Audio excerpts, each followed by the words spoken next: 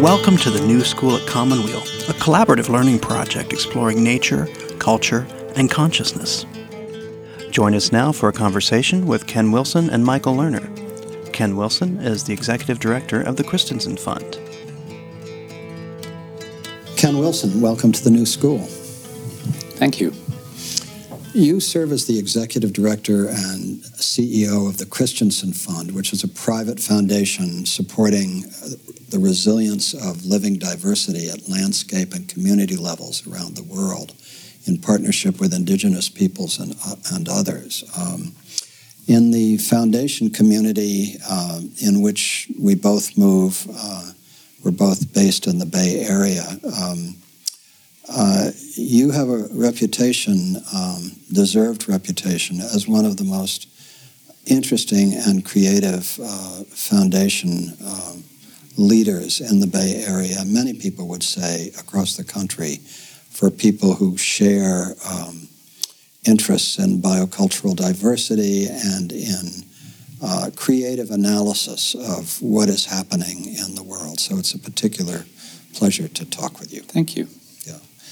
So let's start with the Christensen Fund. I gave a brief gloss on it, but perhaps you could say in a more alive way, really, what are you about at the Christensen Fund? So Christensen, in a sense, takes the liberty that's provided by being a private foundation to really sort of think in a longer, wider framework about what might be needed to deal in a more fundamental way with the crisis that the planet is going through right now. Of course, we join many other foundations in trying to slow and reduce the extinction crisis that we're going into, which is an extinction crisis which is happening at a cultural level, a linguistic level, a worldview level. Is happening as rapidly, if not more rapidly, than it is in terms of biodiversity and ecosystem function. It's a crisis, a holistic crisis, if you like, across the board. And we look at that crisis and we say, yes, we should, as a community, do everything we can to blunt that crisis and so on. But we also look at it and say that we are not going to succeed. We are not succeeding, and we're not going to succeed to prevent that happening.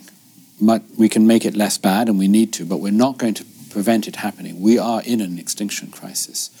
And in an extinction crisis, we believe that some entities, in fact as many as possible, should be taking the long-term view. How can we build our capacity as a planet to come out of that crisis with as much as what has been generated and learned, if you like, in the interaction between people and their cultures and the natural world, such that we can reestablish the diversity that we need going forward, or which makes the world beautiful going forward. And so that means for us as much emphasis on strengthening the resilience and the regenerative capacity and the preservation, quote unquote, of the seed stock for that new for that longer term situation, and not just trying to prevent bad things happening. So that's the kind of privilege I think that we have as foundations, to try to take a question which is a bigger and longer and more challenging one, and then to think about, well, if we wanted to do that, where do we do that in the world? How would we try to do that? So, well, first of all, before we go on, as you spoke, the image that came up to me was that in some ways this is sort of a Noah's Ark strategy. Yes. That the storm is coming. We're in the storm. Right. As you said, not only is this a time of extinctions, as we know, it's the sixth great spasm of extinctions in the history of the planet. The last was during the age of dinosaurs, roughly.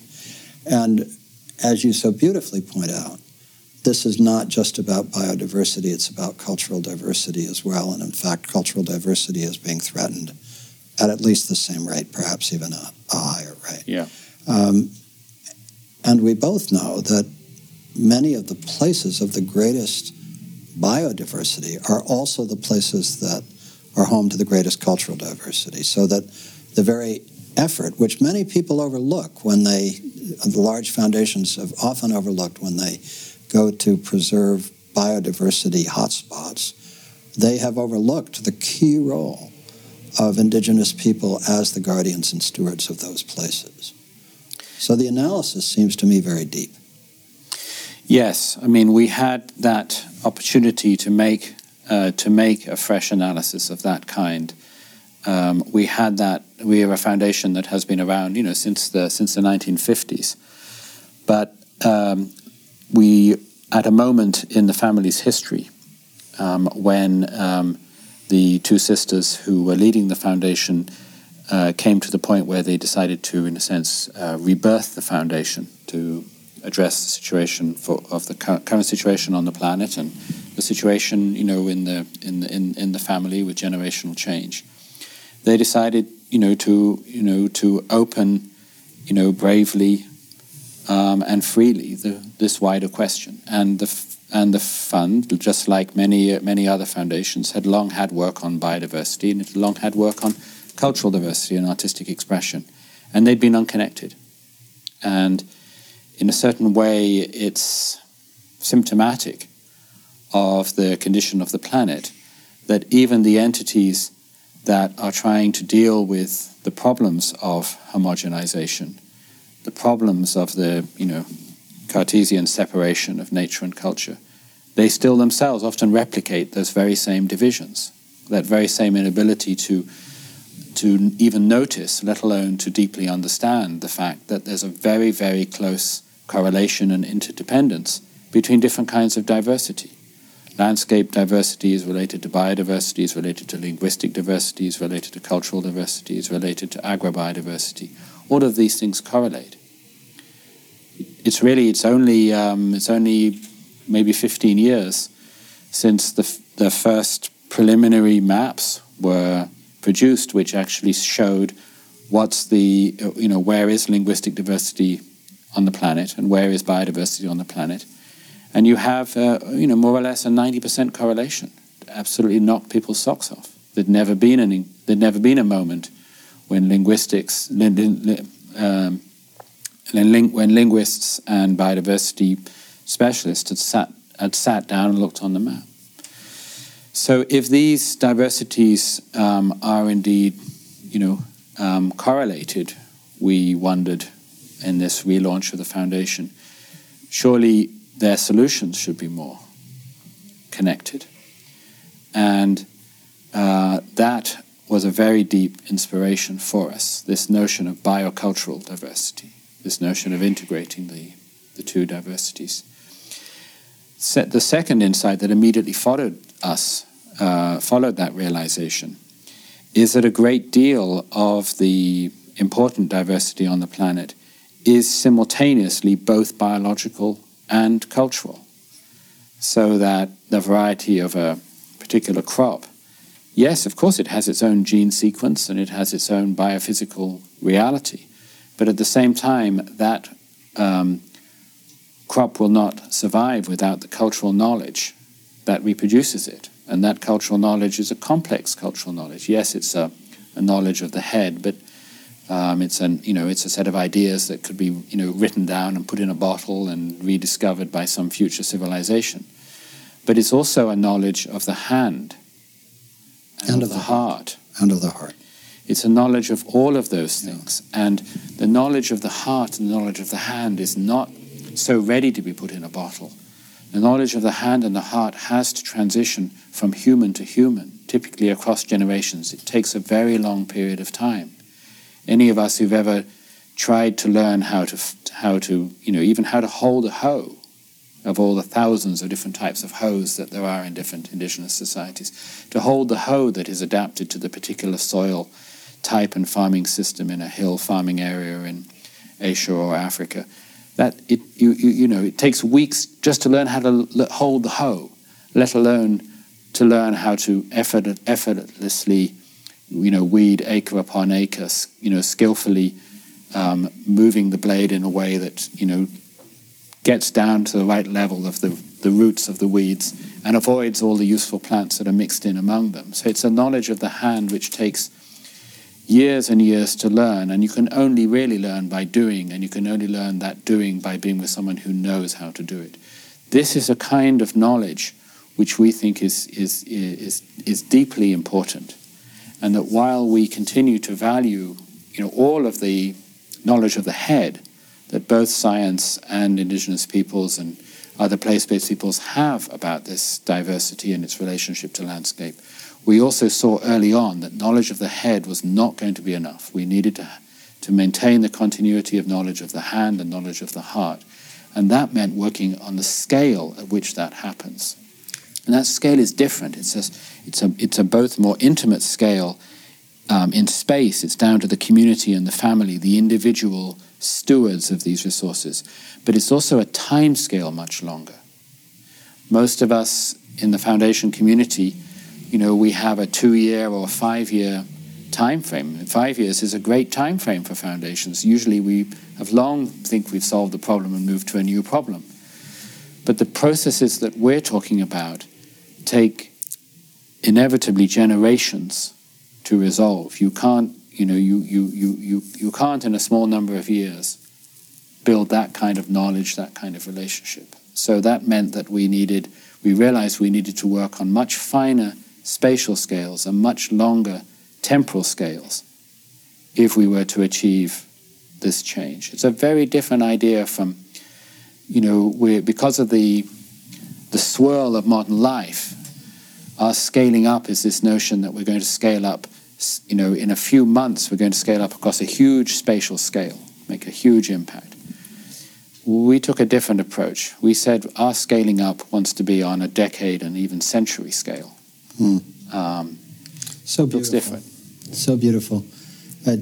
Just in my own life experience at this nonprofit center, Commonweal, where I work, where I've been working for the last 40 years, and for 30 years, I've done retreats for people with cancer. And it is only now, after 30 years of over 175 week-long retreats, that I'm beginning to imagine having something to say to a larger audience of people with cancer. So you talk about thinking on, in decade terms, and even now, my sense is that I want to learn as much from other people as I might possibly have to offer them. So I'm deeply resonant with what you've said. The other thought that came to me is just so fascinating. You spoke just now of the work of the head, the heart, and the hands.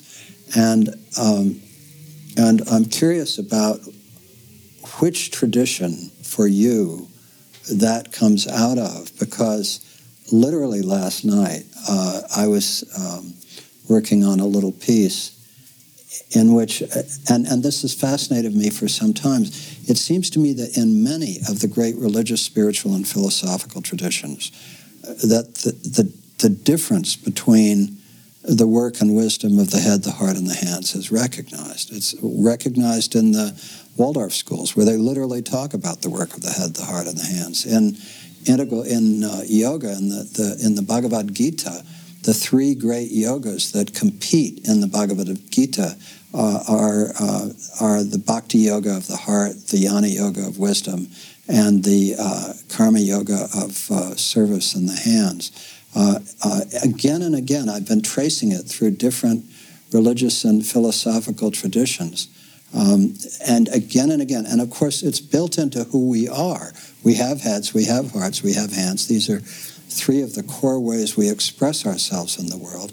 And then there's a fourth yoga, which is Raja Yoga, which is the integration of these three. So it's just fascinating to me that you chose that language, that trope, to describe your work. And I wonder what lineage you took it from. I'm not sure. I suspect it probably came from a number of places. The experience for me of discovering that was a very practical experience. Right. It was the experience of, somebody who had, suffered a great surfeit of high-quality Western education. Head work. Right. Who, had distinguished himself in ecology. Right. At Oxford, and showing up in an African village to do, ecological work. Not showing up fresh from Oxford, having, been born and raised in Africa. My parents, very knowledgeable naturalists. I thought I knew field ecology. It wasn't that I'd just done head ecology in Oxford and never seen these environments, but realizing that I didn't understand anything. And not only that, I couldn't see. I had to be taught to see. And it wasn't, I discovered quite quickly, it wasn't my head that was the problem. Well, perhaps my head was in the way a little bit, but it wasn't that I needed to teach my head to think differently. I needed to learn how to, put my hands on the soil and feel the soil. I needed to learn to taste plants, to feel plants, to smell plants. We would be digging soil pits to try to understand where the tree roots were. And, everybody on my team, let alone even the passers-by, would just take one glance into the pit and tell you which tree's roots were which. And I was like, how do you know? And, and then they had to teach me how to know, which was that they had different textures, they had different smells. And then realizing over time that it wasn't just that I could, make my hands useful to my head too, that I was going to have to do something with, my deeper sense of relationship to that environment and so on and so forth. The work of the heart. The work of the heart. And I had been, I was raised a Quaker and had as a teenager, from my teens, a very engaging, spiritual life and set of experiences. But I had only a very clumsy way of relating that to my, lived daily experience, particularly the experience of my body. It's so interesting because in the Bhagavad Gita, just to come back to that, of these three great yogas of the head, the heart, and the hands, what the Gita says is that the most trustworthy of those is the yoga of the heart. It is the yoga of love. And that is such an interesting teaching for Westerners. Yes. Because, yes, we are in our heads a lot. And also in the West, in a different way, we're in our hands. Do, right? Yeah. But I love the Sufi tradition, in which which absolutely is a discipline of the heart. Not of detaching ourselves from everything, but of recognizing that it is through relationships that we often come to the deepest understanding of what life actually is. They say the friend leads to the friend, the f friend leads to the friend. And Socrates said the same thing. It was through relationships, through love relationships, that we ultimately come to understand, the universal power of love. Yep. It's a different way of understanding what actually the deeper drivers in our lives are. Mm-hmm. Both in terms of our motivation, but also what the values are that actually help us to make our deeper decisions and orient us. I think Augustine said, what we love tells us who we are. Yeah.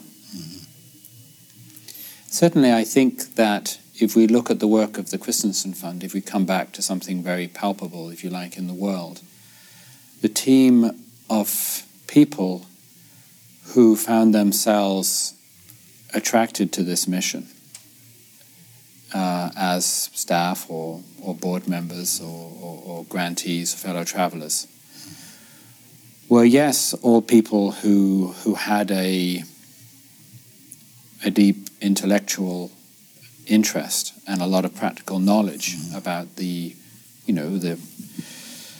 nature of this diversity and how to try to tackle it through all kinds of different institutions and smart things.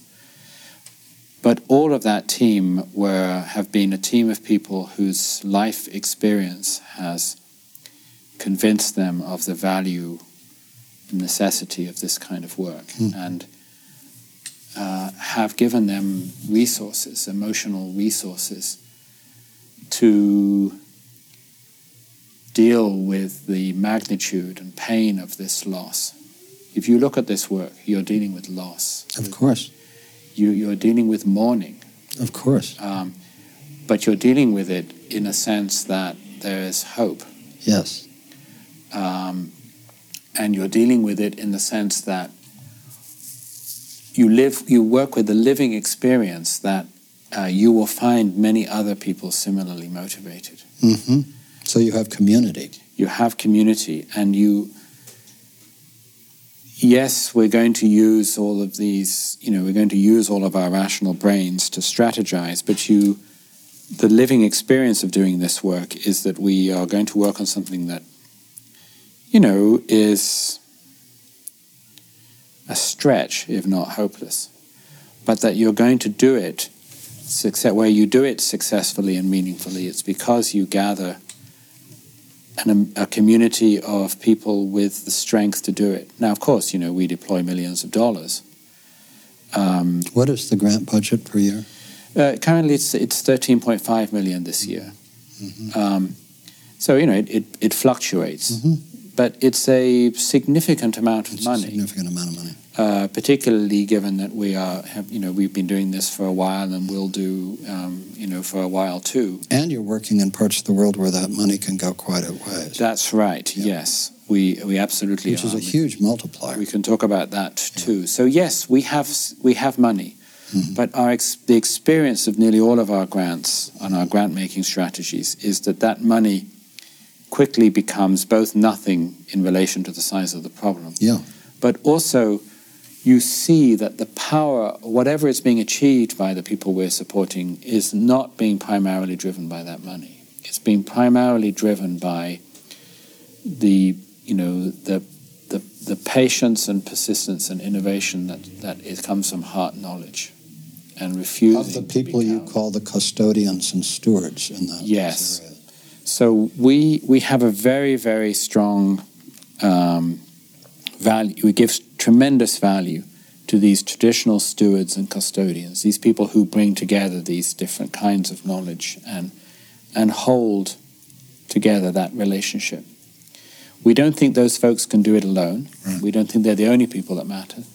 But if you look at all of the energy and backing and resource going into this question, they get very little of it, and yet they are the very people who most hold this together. And so we spend a lot of time thinking about how we can help them directly and indirectly with that vision and with their perspective on what it's going to take to enable this to move across the generations and to be manifested in their landscapes and communities. And those people are the most extraordinary individuals. Yeah.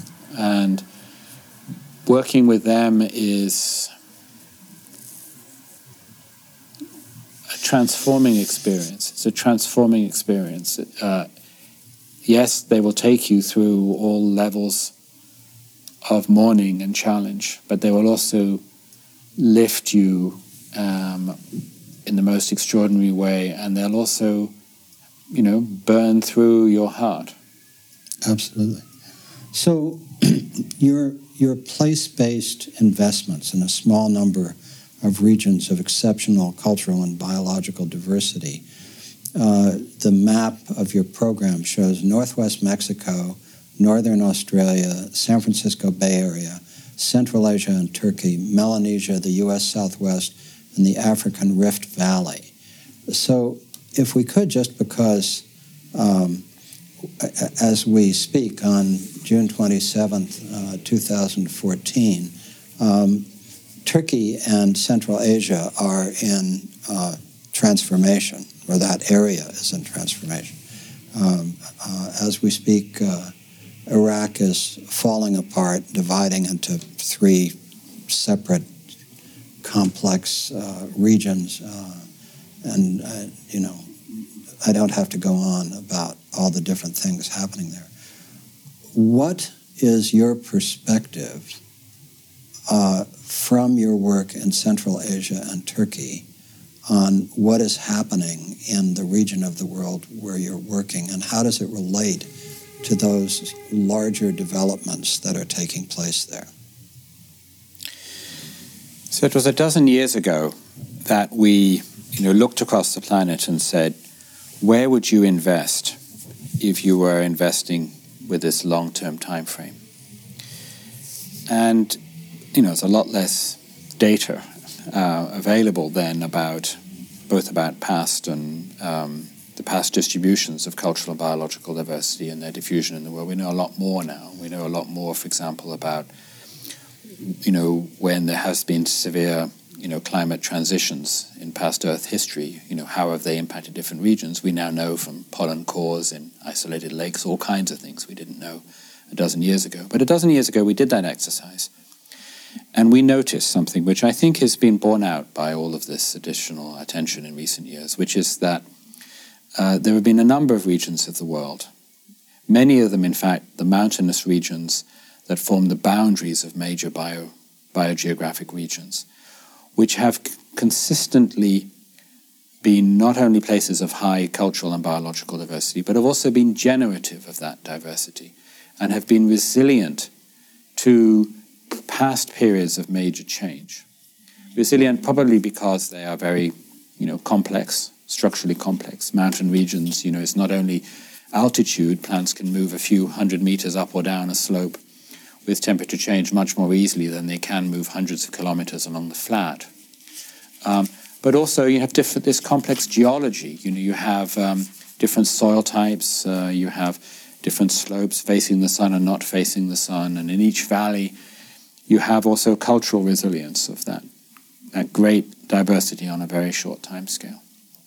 So we noticed that we came to a feeling that a number of these mountain regions had been very, very important in the generation of diversity, in its resilience, and particularly in its transmission, or if you like, radiation of that diversity back, if you like, down from those mountain areas out across the planet.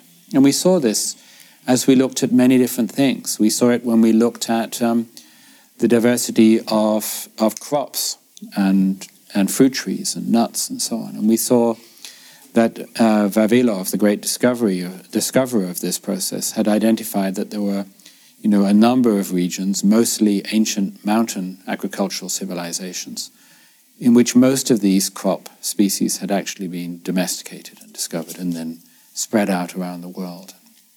And we saw it in the other areas too. And we tried to pick out some of those areas that we had been important for this in the past and that we thought were in regions where we had the basic conditions for a California-based foundation, to make grants to local entities to do stuff. And were places that we thought were being particularly neglected by the international community, and therefore where a small to medium-sized foundation could probably have a greater impact. And one of these was Central Asia.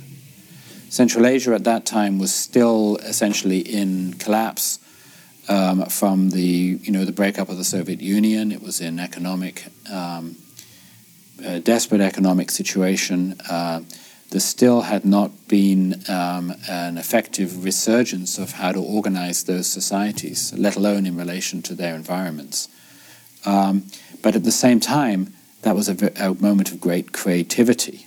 And again, it's human creativity which is going to enable us to transition through things. So, it was almost a model, if you like, of what will happen, more slowly in the rest of the world, because the Soviet Union was particularly brittle because of its political structure. You're listening to a conversation with Ken Wilson and Michael Lerner. But nevertheless, there is the model. These Central Asian societies had. So let's talk about the specific ones for a moment. What are some of the specific, like you speak of the Felt people? Who are the Felt people? So the Felt people are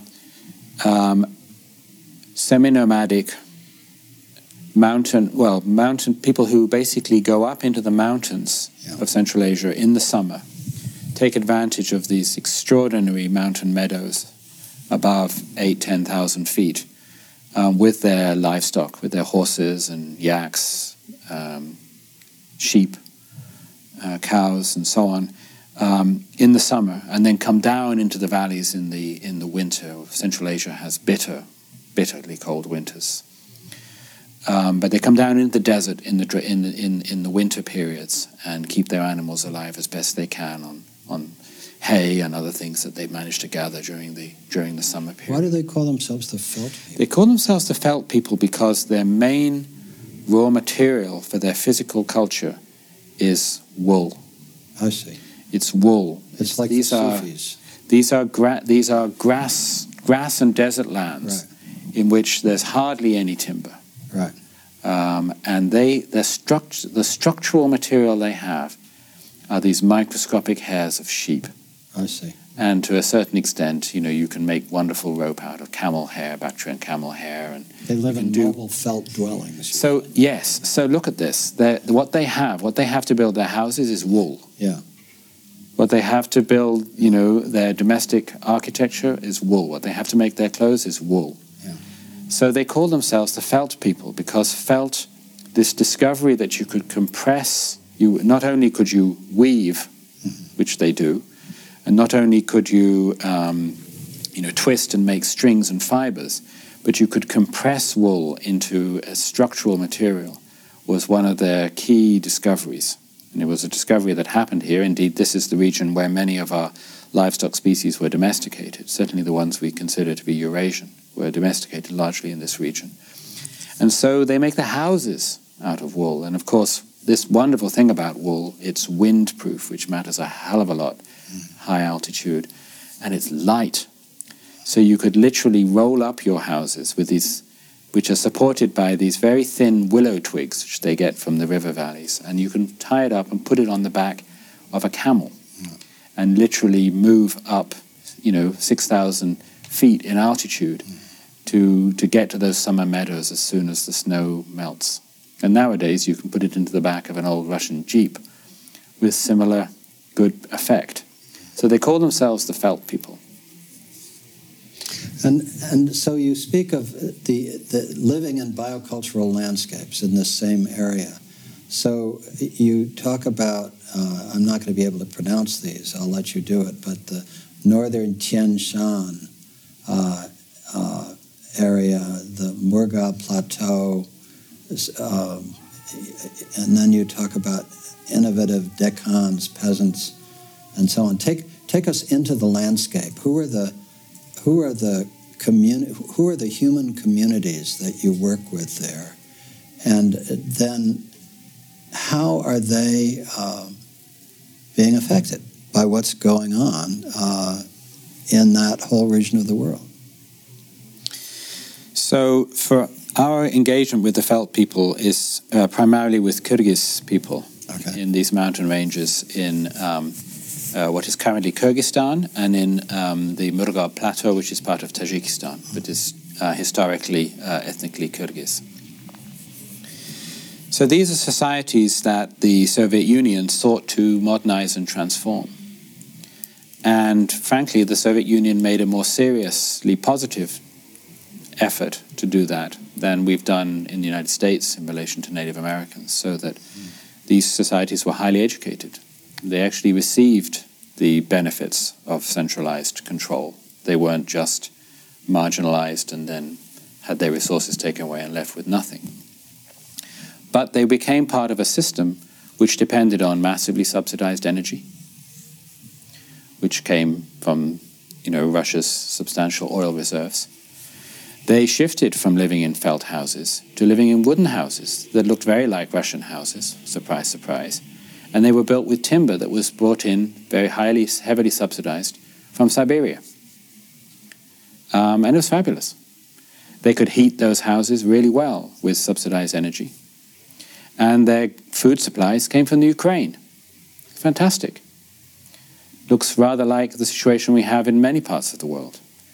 They were liberated from the ecological constraints of their region and from the economic constraints that those ecologies require of them. And they did not need the cultural knowledge that they had as to how to survive actually sustainably in that environment. And instead, could live without the consequences of those negative feedbacks. Didn't really matter to them how much damage was being done to the Ukrainian soils, the over-application of agrochemicals and its impact on the Black Sea made no impact at all on the Kyrgyz. All they got was very, very cheap grain so cheap that it was not economic to grow grain in the valleys of those hills. So they lost the knowledge they had of how to do that. Those subsidies could not last forever. Pushed to the limit by the war in Afghanistan and by the arms race and by the Soviet Union's own inability to see what was happening within it, at the same time as the human desire for freedom overwhelmed them. All of that went away, literally in a period of months. And suddenly they didn't have any of those things. How were they going to live in Kyrgyzstan? That was the challenge that followed the collapse of the Soviet Union. Wow. It was a microcosm of the challenge that we will have similarly here in the United States and other places. Mm-hmm. People had to find a way now of how you could no longer have an architecture that was not designed to your ecology. Right. What were you going to do? And what happened across Central Asia is that people literally burned their houses to stay warm in the winters when there was no fuel coming in. They literally burned their orchards. They literally took out the remaining wood that there was until they found ways to get through that situation. And we were very fortunate to come in at the moment when they were reorganizing. In the resilience cycle, there's a moment after collapse. And to all the misery of that, there's a moment of creativity when you have a reorganization. Either the old ideas or values pre-collapse come back forward and you reestablish those, or something new comes out of it. And a lot there depends on non-linear processes. And if as a foundation you happen to be around at that time, you can support some of the kinds of innovation that can lead to reorganization. And what they discovered was that they were going to need a new mix of ways to survive. And part of that new mix was going to be reaching back to the knowledge of how to live in that environment, which predated the Soviet Union, and in northern Kyrgyzstan predated Russian colonialism that came really from the 1870s to 1890s period. So it was reaching back a long way. Where were they going to find that knowledge? And how was it going to re-establish itself, not just in a few individuals, but across the society? Very amazing decade of a process of adaptation, restoration, rebirthing of knowledge. When did you come in? So we came in 2002, 2003. Which is when you were named the first external executive director of the fund. It was all part of this reorganization of the fund. Right. And Central Asia was one of the regions where we thought we could do something, and we just plunged into it, knowing the little and as much as we knew. Well, we are strong believers in not in the brilliant master plan that Ken Wilson or anybody else can make here in California. We're strong believers in finding almost at the micro level what is the innovation, who are the people with the ideas, what are the actual dynamics within those societies and within those landscapes. So the first thing we did was to hire a set of program officers who were people who vibrated within those societies.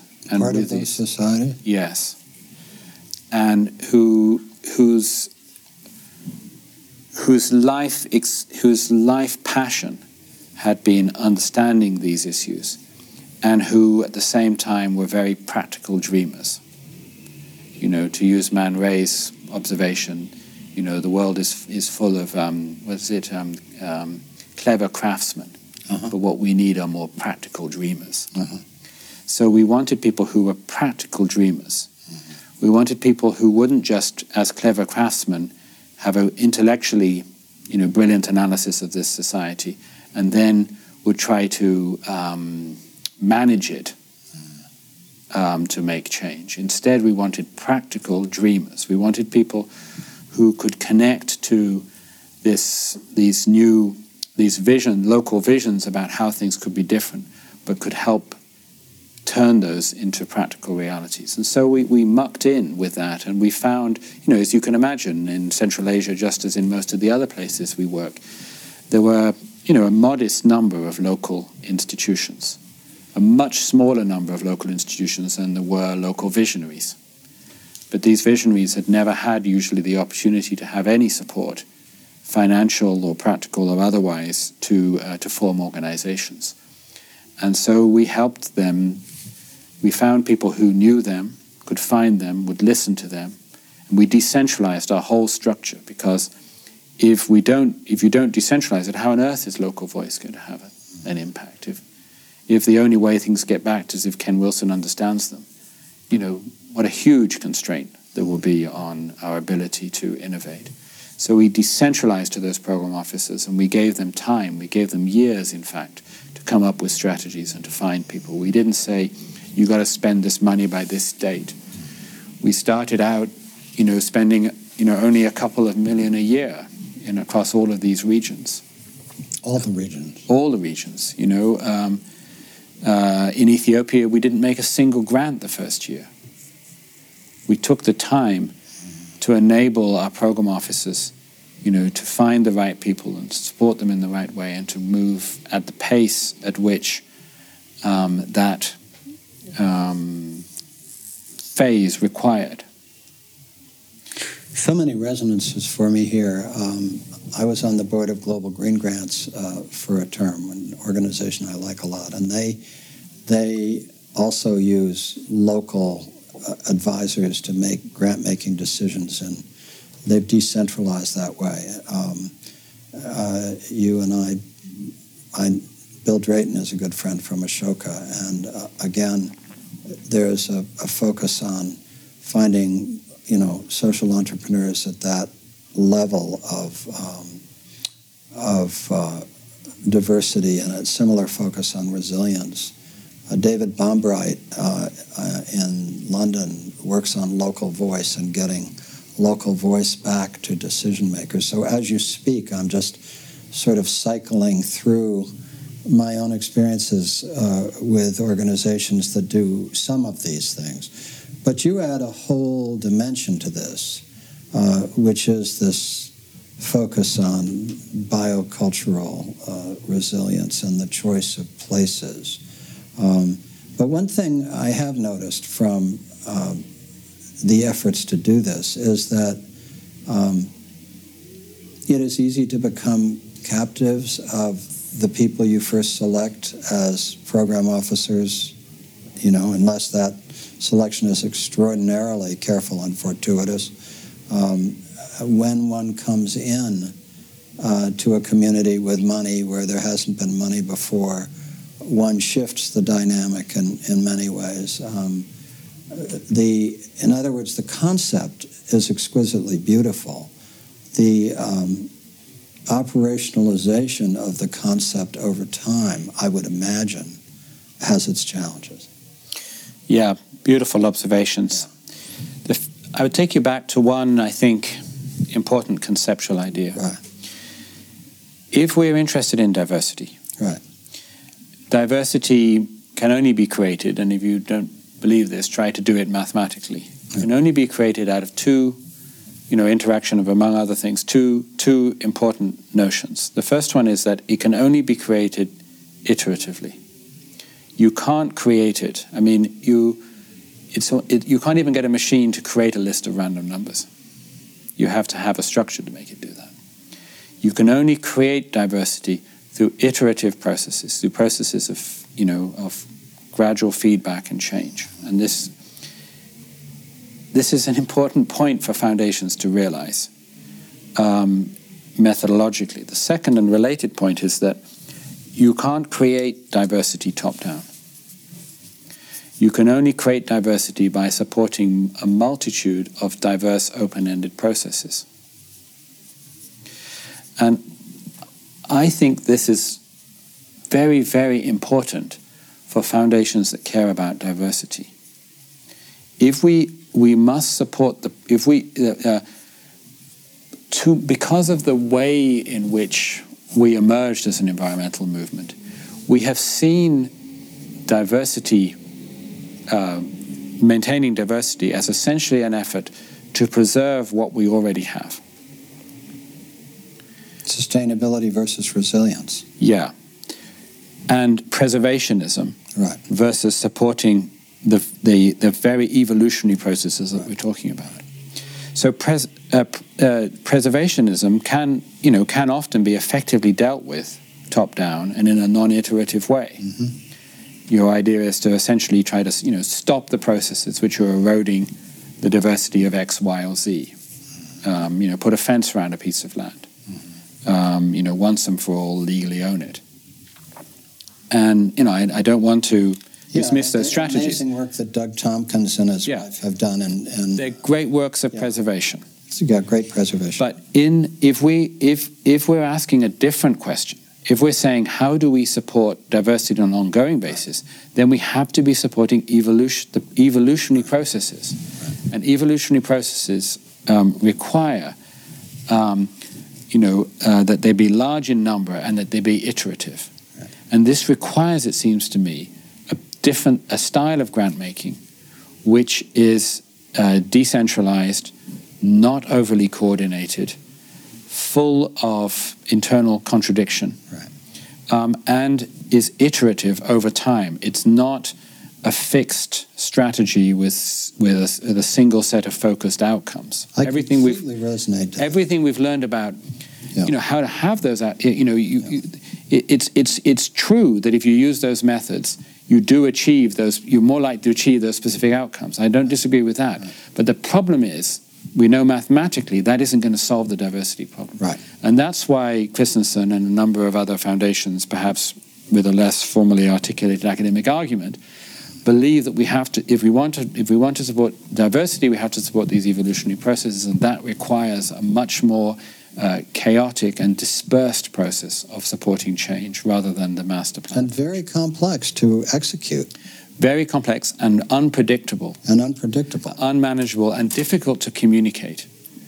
We, as others who support this work, do not find it easy to explain to ourselves, let alone to the world, what actually is happening. Because, in fact, it's hard to know.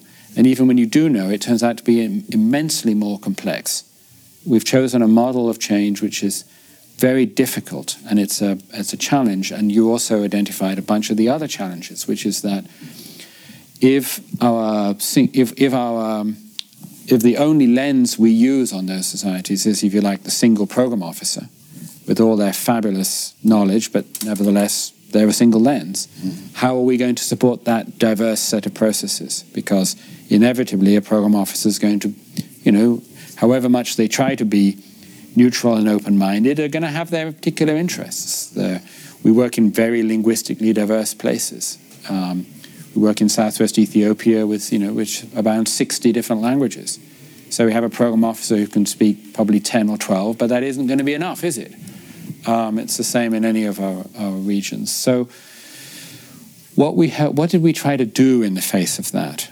We tried, one of our early ideas was that we wanted a multi-threaded relationship with our grantees and with the wider community. So our program officer was central, but we wanted the relationship with our partners to not only involve the program officer. We built a team of grants administrators here in San Francisco who are, world citizens and who also speak languages of the regions that we're talking about and travel to those regions. They don't just sit and deal with documents. They have also a human engagement with our grantee community. We tried to ensure that our management culture at executive and board level supported substantive engagements in the field. Not just going for a few days to the capital city, but really spending a lot of time sitting out under the tree or in the mountains. It's very nice. But really, listening and helping to broaden that set of relationships. We also hired other people locally to play subsidiary roles, again, to help with that outreach process, to help open us to the kind of diversity of learning and strategies and connection that we might need. And we started to move over time, and that's one other important thing. We also took a decision that our program officers, however well they were performing, were not going to stay forever. It's critical.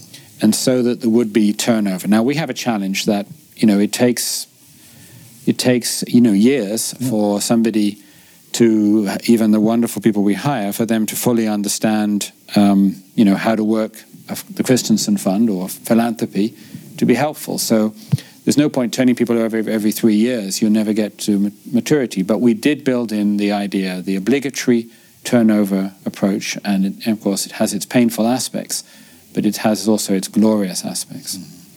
But I think the other important innovation that we made strategically was that we have steadily moved from a notion that we were going to have an omnipotent program officer who was going to pick all of our partners, to trying to, over time, build the capacity of, locally indigenous controlled largely, but not necessarily exclusively controlled institutions, which we would give increasing latitude to, recognizing their autonomy and creative role, often as re-granting agencies. We have helped to build local community foundations and some. That's right. Some kind of locally responsive philanthropy, or if they're not giving grants, at least they have their own independent relationships with these communities. Which Peggy Delaney at Synergos and others pioneered in many respects. That's right. That's right. We are in almost all the things we're doing. We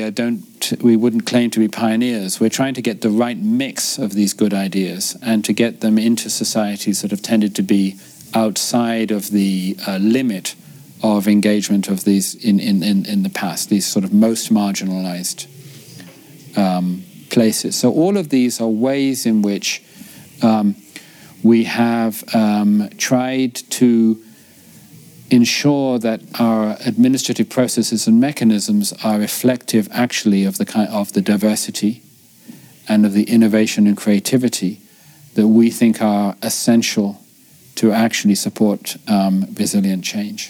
So now you have 12 years of experience with this, roughly, starting in 2002.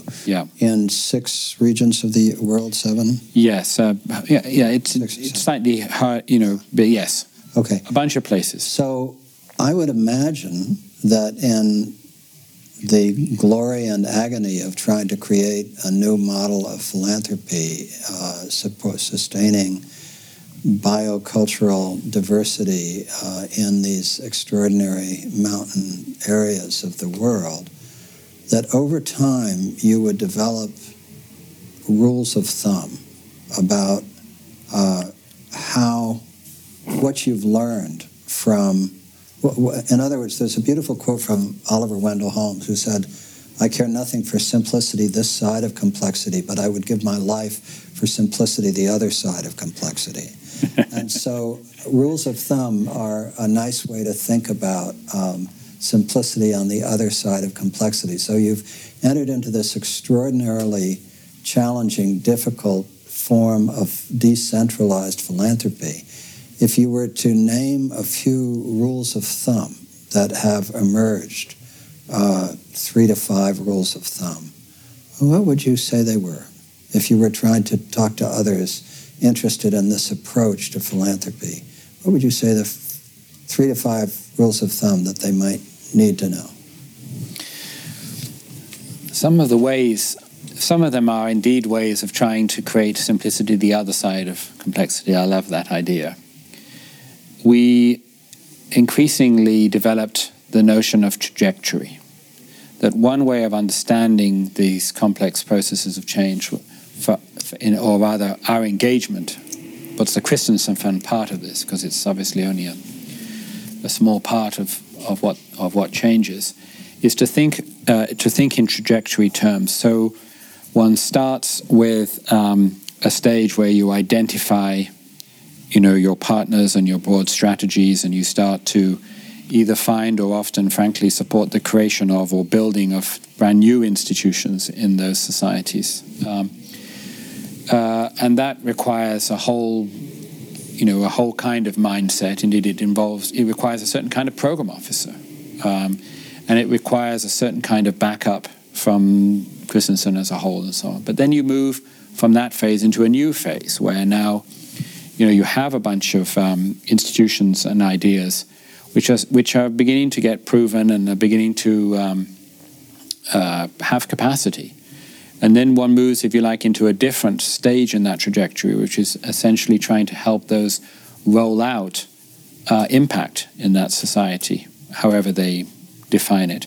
And that requires a different mindset. It requires a different way of giving money, a different, if you like, if you're in a hurdling race, you start off with your, very short, fast steps, and then you move to a stride, and then you set your stride to the hurdle is coming. So it requires your grants are no longer going to be these short, experimental, trying to speed up grants. They're going to move to a kind of a stride, and you're going to be trying to build a financial relationship with institutions so that they can start to think in a multi-year way, in the way that you would have been very harmful for them when they were still at the creative formation stage, but now is necessary for them to have a different impact. So we move into that stage, and then we move further into the trajectory. We're moving into a phase where they want to now engage in societal change at a scale that is well beyond Christensen Fund's resources. We do not want them to maintain, a fabulous relationship with the Christensen Fund and never be able to be bigger than what we can fund them to be. We want them to grow beyond us, both in terms of the financial and other resources we can provide, but also in terms of the intellectual ideas and their accountability and so on. We don't want to get into that situation where they become overly accountable to us and underly accountable to other stakeholders. This is highly non-resilient, and certainly for 100 reasons we can all imagine. So the trajectory notion as a way of organizing our thinking about where the societies we're trying to work with are, where our grantee and partner institutions are, and where we are as an institution has been a very important way of simplifying our understanding of the complexity of change that we're dealing with. I think another important development has been around how we see these stewards, these guardians, the person who manages the sacred forest at the head of the valley that's so important for every aspect, from the hydrology to the spiritual identity of a community. How do we work with that person? In the early days, we were very, very determined that we should feel a direct relationship to that person. Because we were trying to, frame a different way of working. And because we wanted to make sure that what we were doing helped that person and that institution to work effectively. You're listening to a conversation with Ken Wilson and Michael Lerner. Over time, as we have matured as an institution, we have, I think, necessarily rethought what our relationship is to that steward. Where what we are now in our strategic planning process is saying that what our aim is to try to secure an environment, a social, political, economic, institutional environment, which is, if you like, pro-steward, which is an environment in which that person can thrive without, can thrive most effectively. That's what we're trying to do. We're not trying to have a situation where stewards can do great things every time they get a grant from the Christensen Fund. We're trying to have an environment in which they win. We've realized that it's a two-sided coin. We need an environment in which people can succeed, but we also need to for them to have institutions that can continue to struggle to frame that environment and can help them succeed in that environment. It's not that it's not going to involve stewards, organizations, and all kinds of things, but we've been moving to that notion, seeing ourselves less as being ourselves the direct ally of these stewards, but trying to support a whole institutional ecosystem and set of values in these societies which provides alliances with stewards and provides a valuing of stewards and enables stewards to succeed with or without us. And again, we see this as part of necessary for the diversity that we value, that we are not behind or connected to everything. We've got to become less connected to it if it's going to thrive. We also see this as being able to work at spatial and temporal scale beyond us, in values we haven't reached. Things should be better. But also over time, we do not want to make the processes of stewardship and guardianship dependent on Christensen grant-making. We're not going to be grant-making there forever. We have got to constantly ensure that each time we make a grant, we make people more autonomous, not more dependent on funding. Which is a very challenging thing to do. It's a very challenging thing because the more dependent they are on your funding, the better they make you look to your board. Right. In the short term. But we have a board who can see beyond that. Right. They don't want to have grantees that spend all their time working out how to do exactly what Christensen Fund thinks is in fashion this year, produce beautiful reports, be incredibly grateful, and do a huge amount with the money we give them. That's a trap. We need our grantees to primarily be worried about other people, worried about arguing with the other guys in the village who are against this.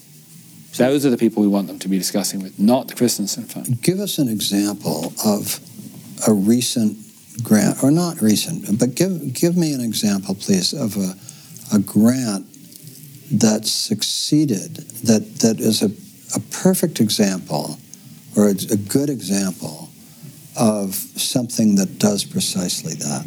What's an example? Well, we've had a huge number of, remarkably successful programs, right, to be frank, and right, it's not something I take credit for. I understand.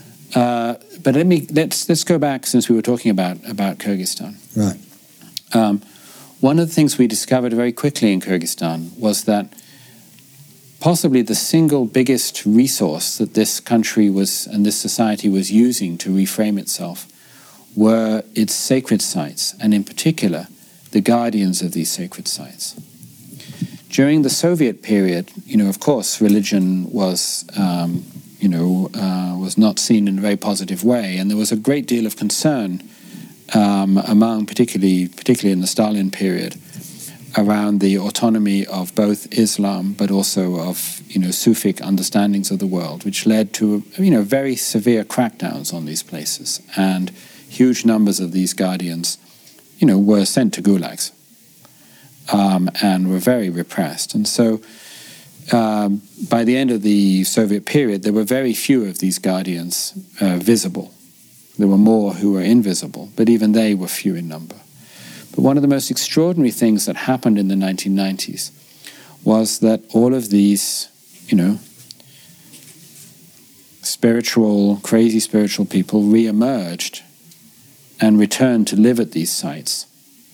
And simultaneously with the resurgence of pilgrimage, forms of pilgrimage and worship at these sites. These were largely Sufi centers? It's difficult to simply categorize. All right. But many of them were Sufi centers, or were run by guardians who, even if they wouldn't necessarily self-identify, were clearly engaged in many things that we, from the outside, would say, well, these are Sufi ideas. So, there was this resurgence in these sites, and these sites became major places at which the relationship between people and nature was being debated. And of course, quickly they became the focus of conflict with Islamic fundamentalists who were very concerned about how God appeared to be written into the landscape, not just into the book. And these, of course, were major places where women, in particular, had religious and collective community experience.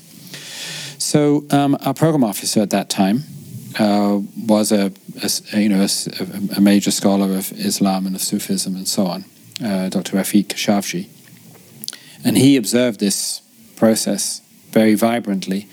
And he went out and found Kyrgyz individuals who could see how to engage with that process. And found in particular a remarkable woman, Dr. Gulnara Baeva, who was then a professor at the American University in Bishkek, but had been researching this phenomena and going through, an extraordinary experience with that phenomena. And she had a vision and ended up creating an organization which not only deployed in a very open way a scholastic understanding of what this was about, but was deeply open to the visions of these guardians. And to cut a very long story short,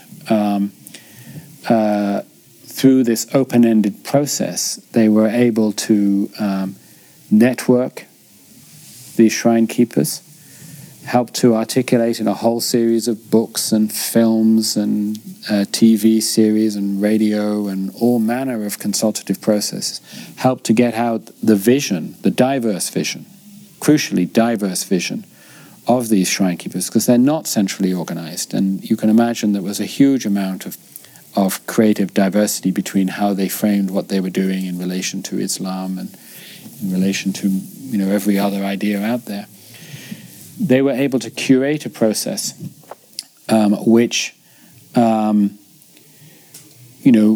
yes, we were able to, fund printing costs and filming costs, but quite quickly that process overwhelmed the funding that we gave and had a life of its own and importantly connected with this latent trend in Kyrgyz society. It wasn't that this was a new idea for the Kyrgyz. This was something that they were trending towards, but it could suddenly be hugely magnified. And so, what makes me excited about processes like that is that you now have,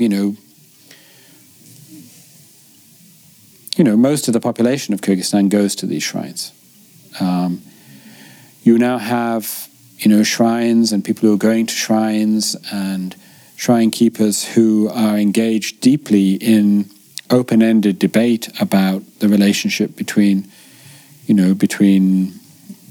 people and the world they live in, without ever having heard of Christensen Fund or there's no palpable dependence on Christensen Fund, and yet there is a debate which has helped that society enormously with its transformation, and which has its own trajectory. And I think it's that that kind of experience that we continually, seek. How can we facilitate the flowering of a local idea in its own way, in its own diverse way, in ways that at the end of it, they're less dependent than they are at the beginning of it. That is so beautiful. It's really because I find the Sufi tradition one of the most beautiful expressions of the perennial philosophy, and with its acceptance that its basic premise that is the great, one of the greatest Sufi leaders, Ibn Arabi, once said, I love this, he said, God never appears to two people in the same way, and he never appears to one person in the same way twice.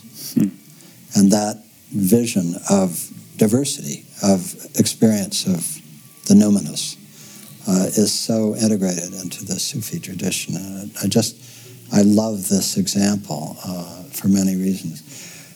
The truth is, if we had days to do this, that we could go through each of the areas in which you're doing grant making. We just touched on one. But I'd like to move us toward another part of your experience and work that I don't know much about, called the Mwande Trust. Is that how you pronounce it? Yep. Supporting indigenous innovation in Maziva, Zimbabwe. Tell us about the Mwande Trust and your work there. So this is something completely unconnected to Christensen Fund. This is what I do in my other life. Yes, right. In my other life. Yeah. And in essence, really, it's the consequence of the fact that, I went at independence in 1980 to this area of Zimbabwe to be a school teacher. And I was a school teacher, but I made human connections, which I didn't seem to shake off. And, later did research there, actually did my doctoral research there, was involved back in the 80s in, a kind of a suite of local kind of community development action participatory programs. And because of, sort of my experiences, with I suppose with kind of Freirean ideas of participatory knowledge generation, and this was at the very beginning of the idea that there was something called indigenous knowledge. Brokenshire had just edited this first volume on indigenous ecological knowledge, which he did. What year are we in? We're now, he must have edited that, I think that's 1980.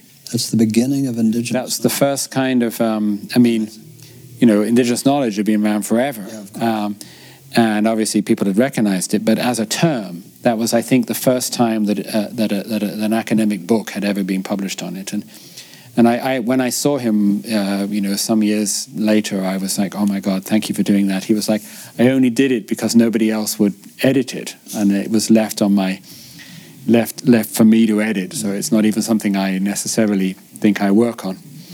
But it was a new idea. So I was very captivated by that idea with all the freedom of youth.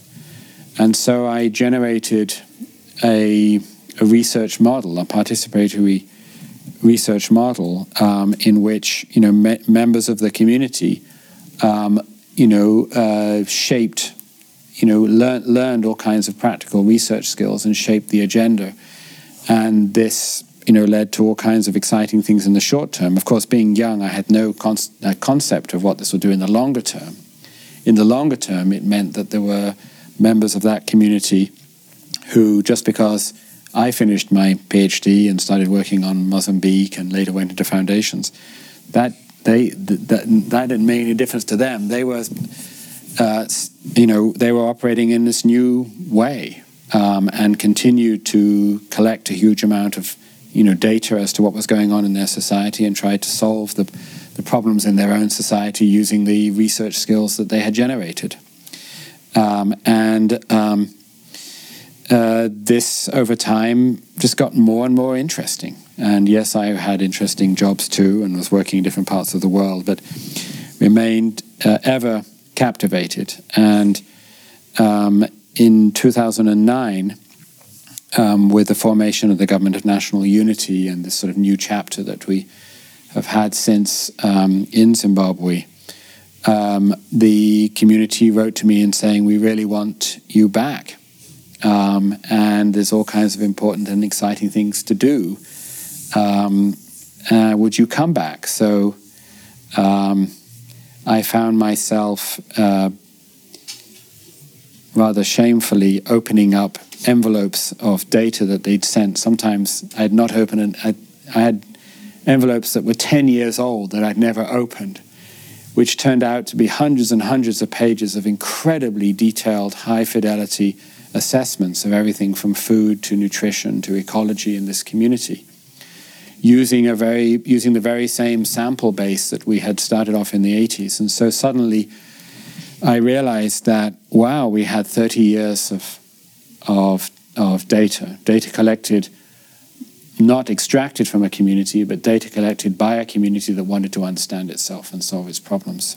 And wow, what a responsibility that was. At the same time, what the data showed and what my first visit back again, which I'd been several times in the 2000s, but not been able to really see what was happening. I went back with some sabbatical from Christensen. I went back for a few months in 2010, and I saw this extraordinary situation that through the economic crisis in Zimbabwe and general collapse of the country, remember they had inflation at 1 billion%, etc., through all of that collapse had come the most remarkable innovation and change. This community had taken many of the ideas that we were recording in the 1980s and supporting innovators around, like the old man, Mr. Piri, who was a kind of indigenous water harvesting permaculturalist who we had join our team. He was like, how can I join a research team? I never finished primary school. And we're like, Mr. Piri, you are the most amazing and innovative scientist you could ever imagine. So ideas that they had been talking about in the 80s, which had not taken off, were now taking off in the sense that, hundreds of people were now water harvesting.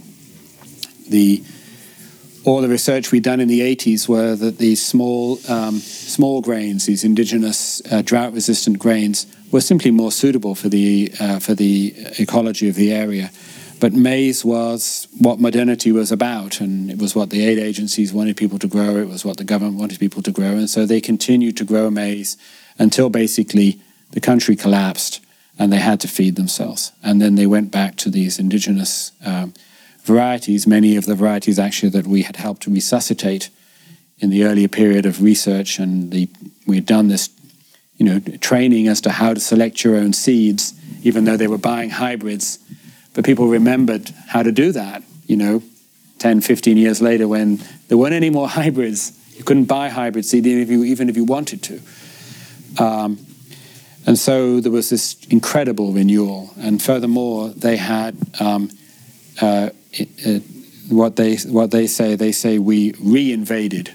They'd re-invaded the land across the river, their ancestral land that had been owned by an American mining company for the past 40 years or so by Union Carbide. Took over that land and were reestablishing farms on that land. So all kinds of amazing things were happening in this community, very exciting things in this community, which captivated my attention and gave a whole new motivation to doing research, including to telling the stories. There was when people go through crisis, they have a completely different perception of history.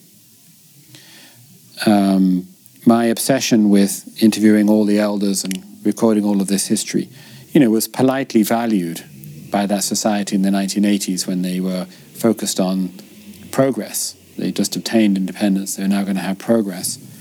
But now in the 2010s, they're deeply fascinated with this history because they're trying to answer the question, which way forward our society, and they want to know this history. And so I'm under unparalleled pressure to work with these local teams to come up with a history in which they are participants and a history that they can use going forward.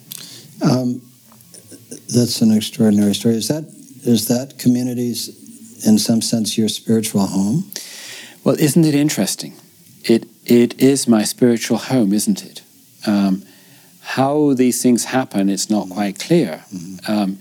In the 90s, I assumed that, I was in effect becoming a Mozambican. Mm-hmm. I assumed I was going to live in Mozambique. I spent 11 years working in Mozambique. And what were you doing there? Initially, I was doing, very practical research, on trying to help people survive the war, help the peace process to go forward, rebuilding the country.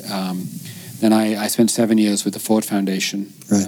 Then now with obviously a considerable budget to support that process.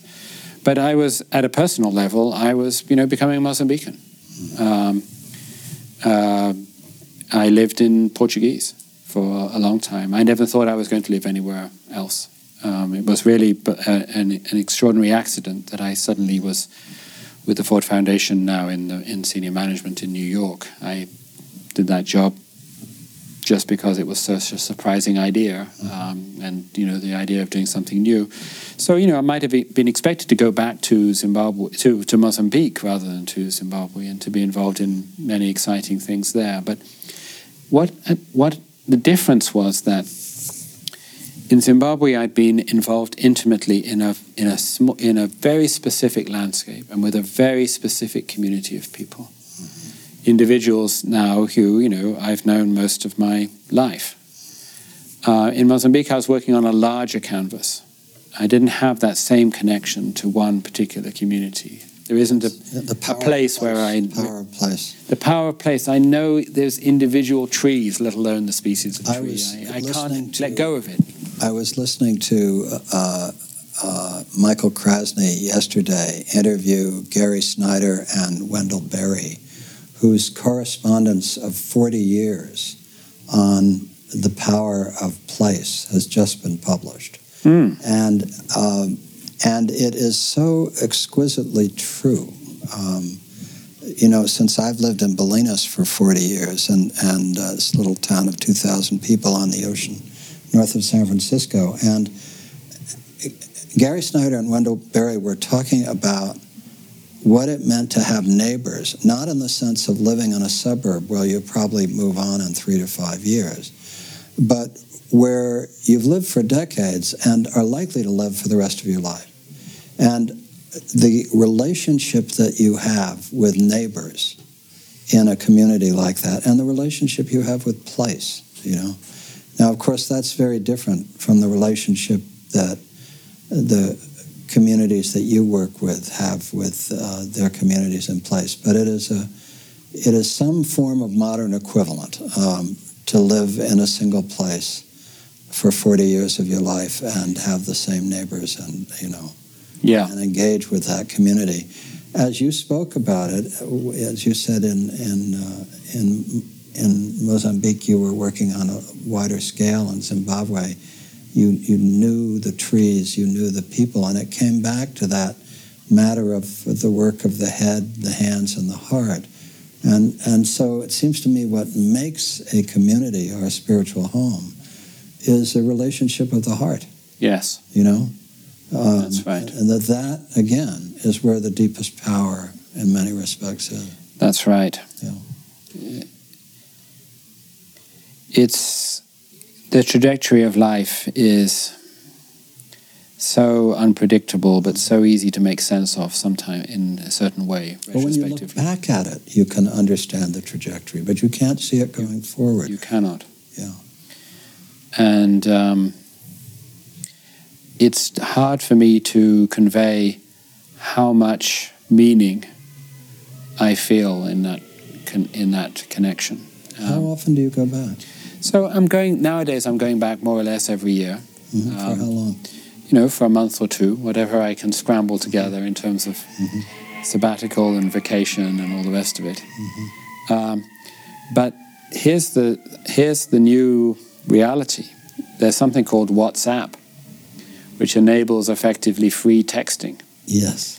So I get around 100, 200 WhatsApp messages a day from Zimbabwe. When people first get on WhatsApp, being an indigenous community, people initially, they treat it as they treat verbal communication. Yeah. So you get a message, "Good morning," and you write back, "Good morning." "How are you?" "Fine. How are you?" People they've realized that that's impossible now because everyone's on WhatsApp. They'd never get off the machine. But no, I'm engaged in very, very detailed discussion about everything from the personal to all of this work and these issues, and so I feel very deeply, connected. Wonderful. Let's talk a little. Go ahead. I'm now also realizing that I'm going to have another geographic and community connection, and that's in North Borneo, which is again not something that I had exactly planned for. How is that going to happen? Why is that happening? Well, that's happening because I'm in love. So that's the real news of this conversation. So I can see myself in the longer term, living there, spending a lot of time there, and putting in roots into that community. Isn't that too. Wonderful. And what's North Borneo like? So it's part, of course, of this extraordinary Sunderland rainforest region, which like every other corner of the world, is now fully engaged. When I think back to a dozen years ago, we thought that by working in northern Papua New Guinea or in southwest Ethiopia or northern Kenya or whatever, we would somehow be beyond the edge of the major global economic and political machinery. Not a bit of it. Every part of the planet now is fully integrated.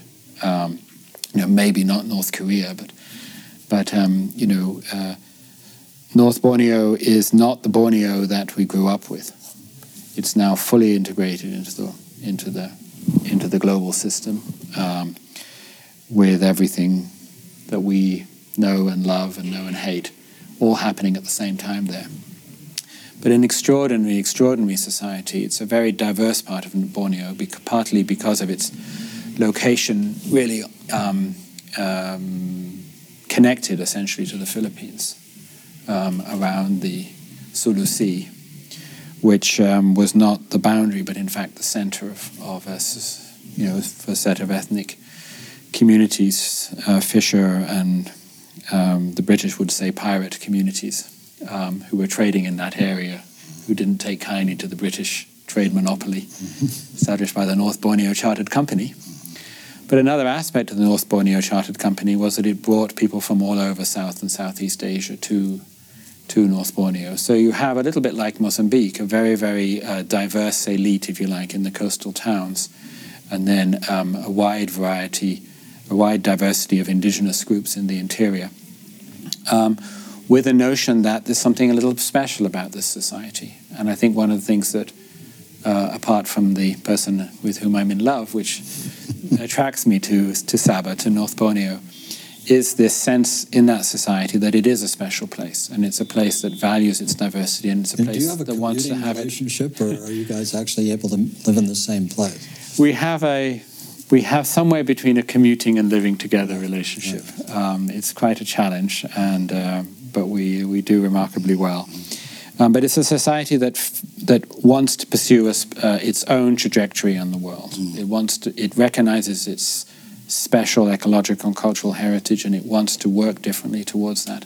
And that excites me a lot. And it also excites me a lot that some of the ways in which I have experienced working in the territories of another former chartered company, the British South Africa Chartered Company, and its history, maybe there could be a way of supporting a similar process of enabling a community to make visible its history there, and use its history there to contribute to how to, carve its own way forward, its own development path.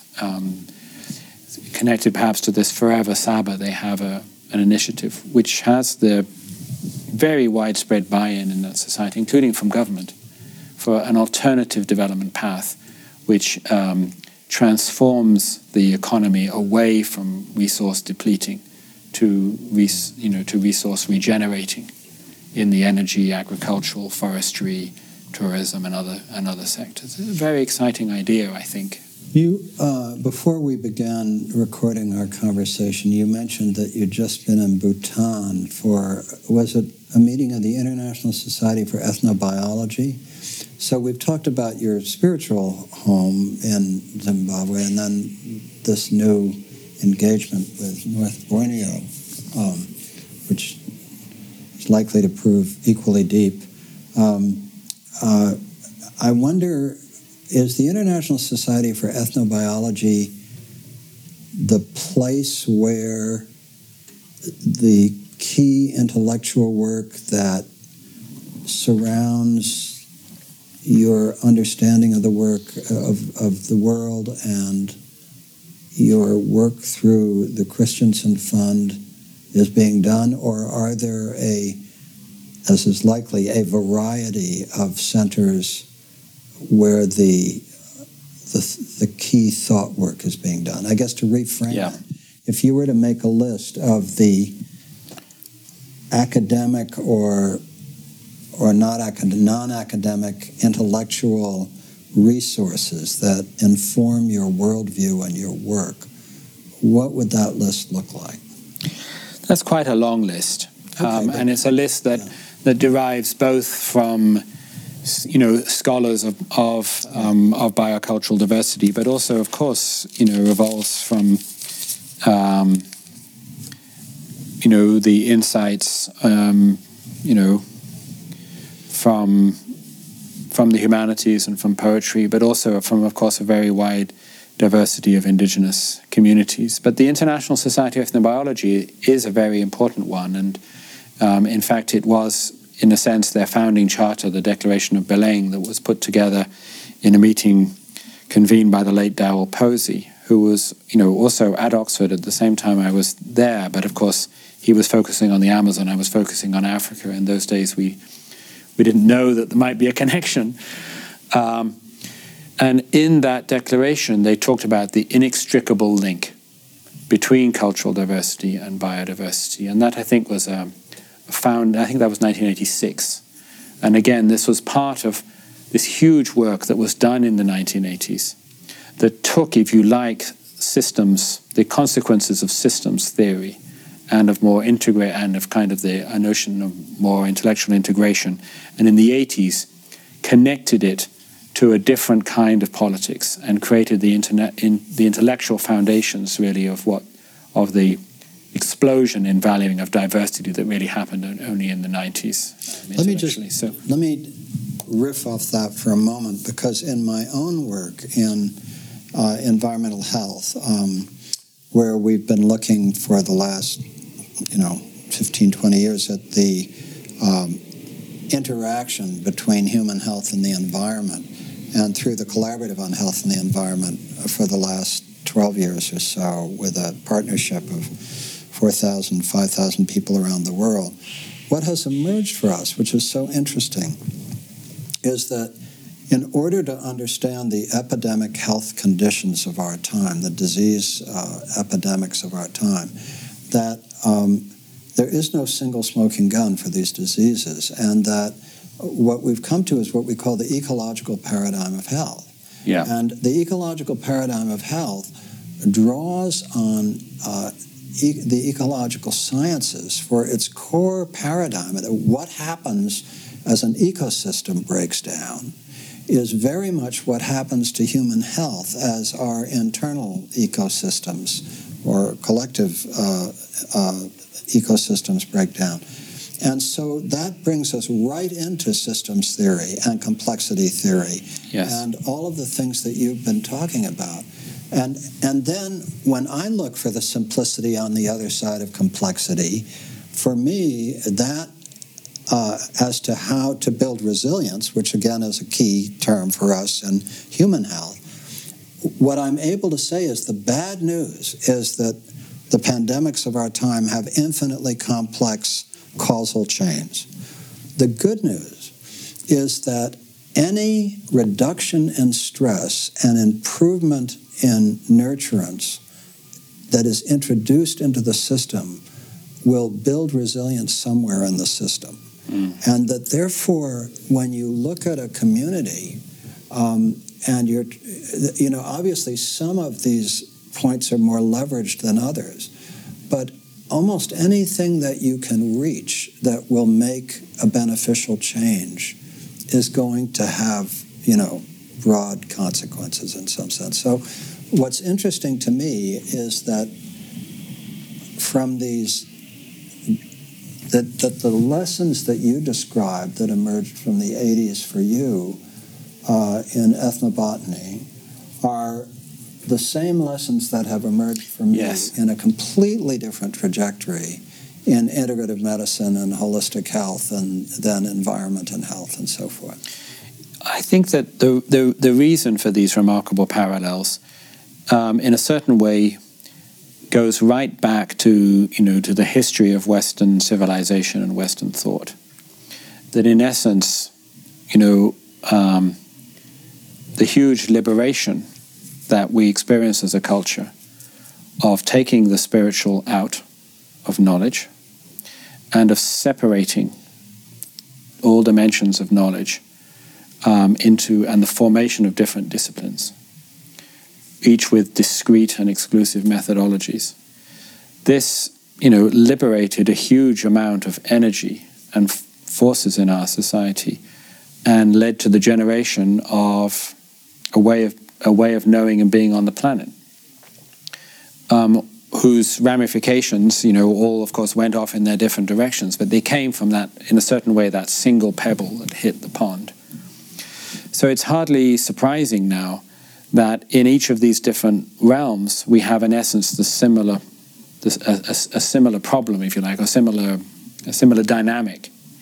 And it's also hardly surprising that nearly all of in a sense, the next phase of our civilization will be precisely undoing that same problem, reintegrating different bodies of knowledge, and being able to more comfortably know how you can combine different kinds of knowledge. We've extracted the medieval church, if you like, from our understanding of physics.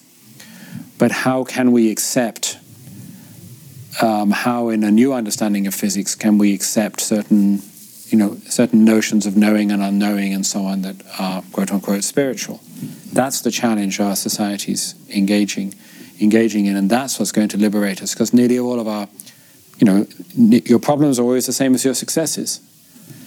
All of our successes of our society and our problems of society are precisely around those two things. We know everything about water purification, and we know everything about all these other things, but we can't integrate them together. We don't have a mechanism.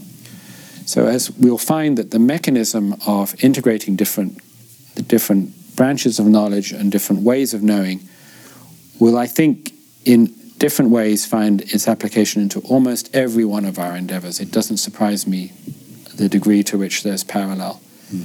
It only excites me. And I think, that one of the, the great tasks of our time is to find how we link this discovery process in these different domains in a way that's, I think we've made the link symbolically. We know it now. What we haven't done is we haven't made it in careful detail, so that we move from the understanding or the slogan into usable tools, so that we can actually start to address these different problems. As we come to a close, I could go on for a very long time talking with you, but is there any piece that we haven't explored that seems to you particularly germane to the conversation that we've had? Any final observations that you might wish to make?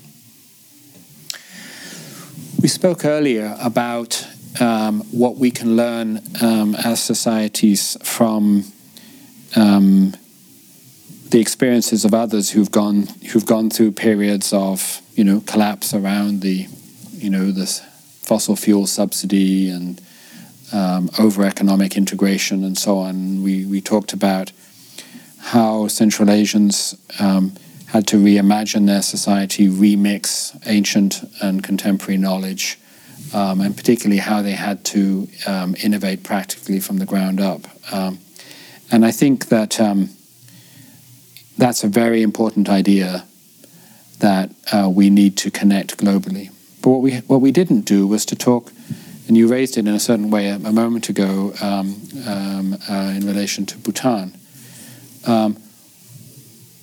How important is it in the world that there are a number of places who are trying to pursue a different development path? I mentioned this in Sabah as well with Forever Sabah, which is really an idea which has really captivated me because, and we have a similar situation in Vanuatu. We work in the South Pacific in Vanuatu. It's a very diverse little set of island chains, sort of 200 languages, and it's trying to pursue its own Melanesian development path. It's developed, its Department of Statistics collects data on, pigs and tusks and family relationships as an alternative to measuring GNP, because if you use GNP as your target in those societies, you don't go a way that improves people's well-being. So we've been quite captivated by that, and I'm very captivated by it. And I was very captivated in Bhutan, and I must say I went to Bhutan, I think, not with quite the right frame. I imagine that Bhutan primarily was achieving its difference essentially through isolation and just through having a unique history. And of course it is somewhat isolated, it does have a somewhat unique history, but I actually, in my experience of Bhutan, was that actually it was much more relevant to the rest of the world than I had perhaps thought. That of course it's highly integrated with India, and it's experiencing all of the same major forces that are spreading across Asia, transformative forces that are spreading across Asia at the moment, at community level, let alone in the megacities. But yet it is demonstrating that it is possible for societies to make different decisions about what they're going to value, and that these have very palpable results in the quality of people's daily living experience. And I think I should say, most of the several hundred people who are at this meeting were very, very struck by the fact that Bhutan is in fact offering a path that many places could take, of course, differently. That's the whole point, right? But it is possible. It is possible for, probably not for big countries, but for regions of countries.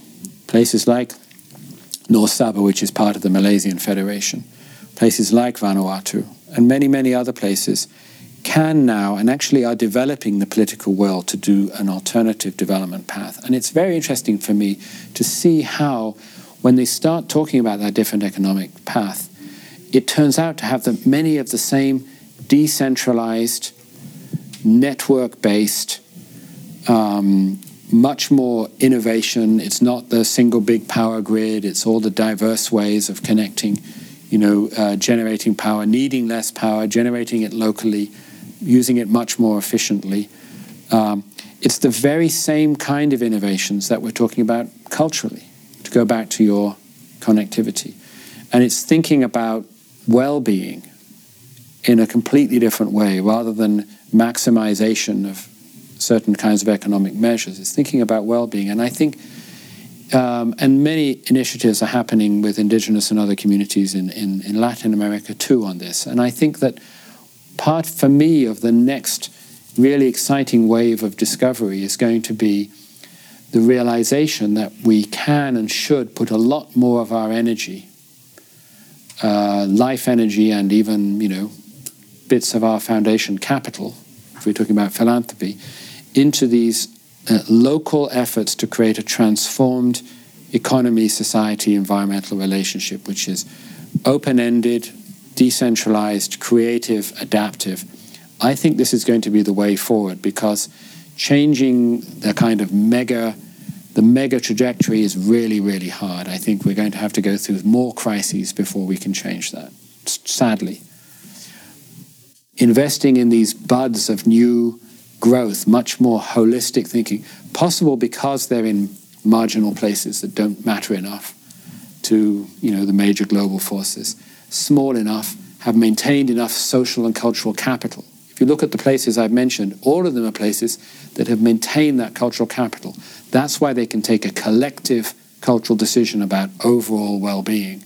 In societies where you have massive inequality and no human relationship between the super wealthy and the poor, they're not going to take these collective transformative decisions. Too difficult. So I think that for me, and one of the things that really animates me in terms of what I would like to be engaged in the next 2 decades are those efforts to achieve integrated transformation efforts from the bottom up on scales that have the cultural energy and coherence to achieve. Ken Wilson, thank you for being with us at the New School. Thank you, Michael. Always wonderful to talk with you. You've been listening to a conversation with Ken Wilson and Michael Lerner. Thank you for joining us. The New School at Commonweal is directed by Michael Lerner. Our program coordinator is Kara Epstein. Our audio engineer is Ken Adams. And our theme music is by Port O' Monkeys. Please visit our website at tns.commonweal.org. That's tns.commonweal.org. Commonweal is spelled COMMONWEAL. You can also find us on Facebook. Thank you for joining us.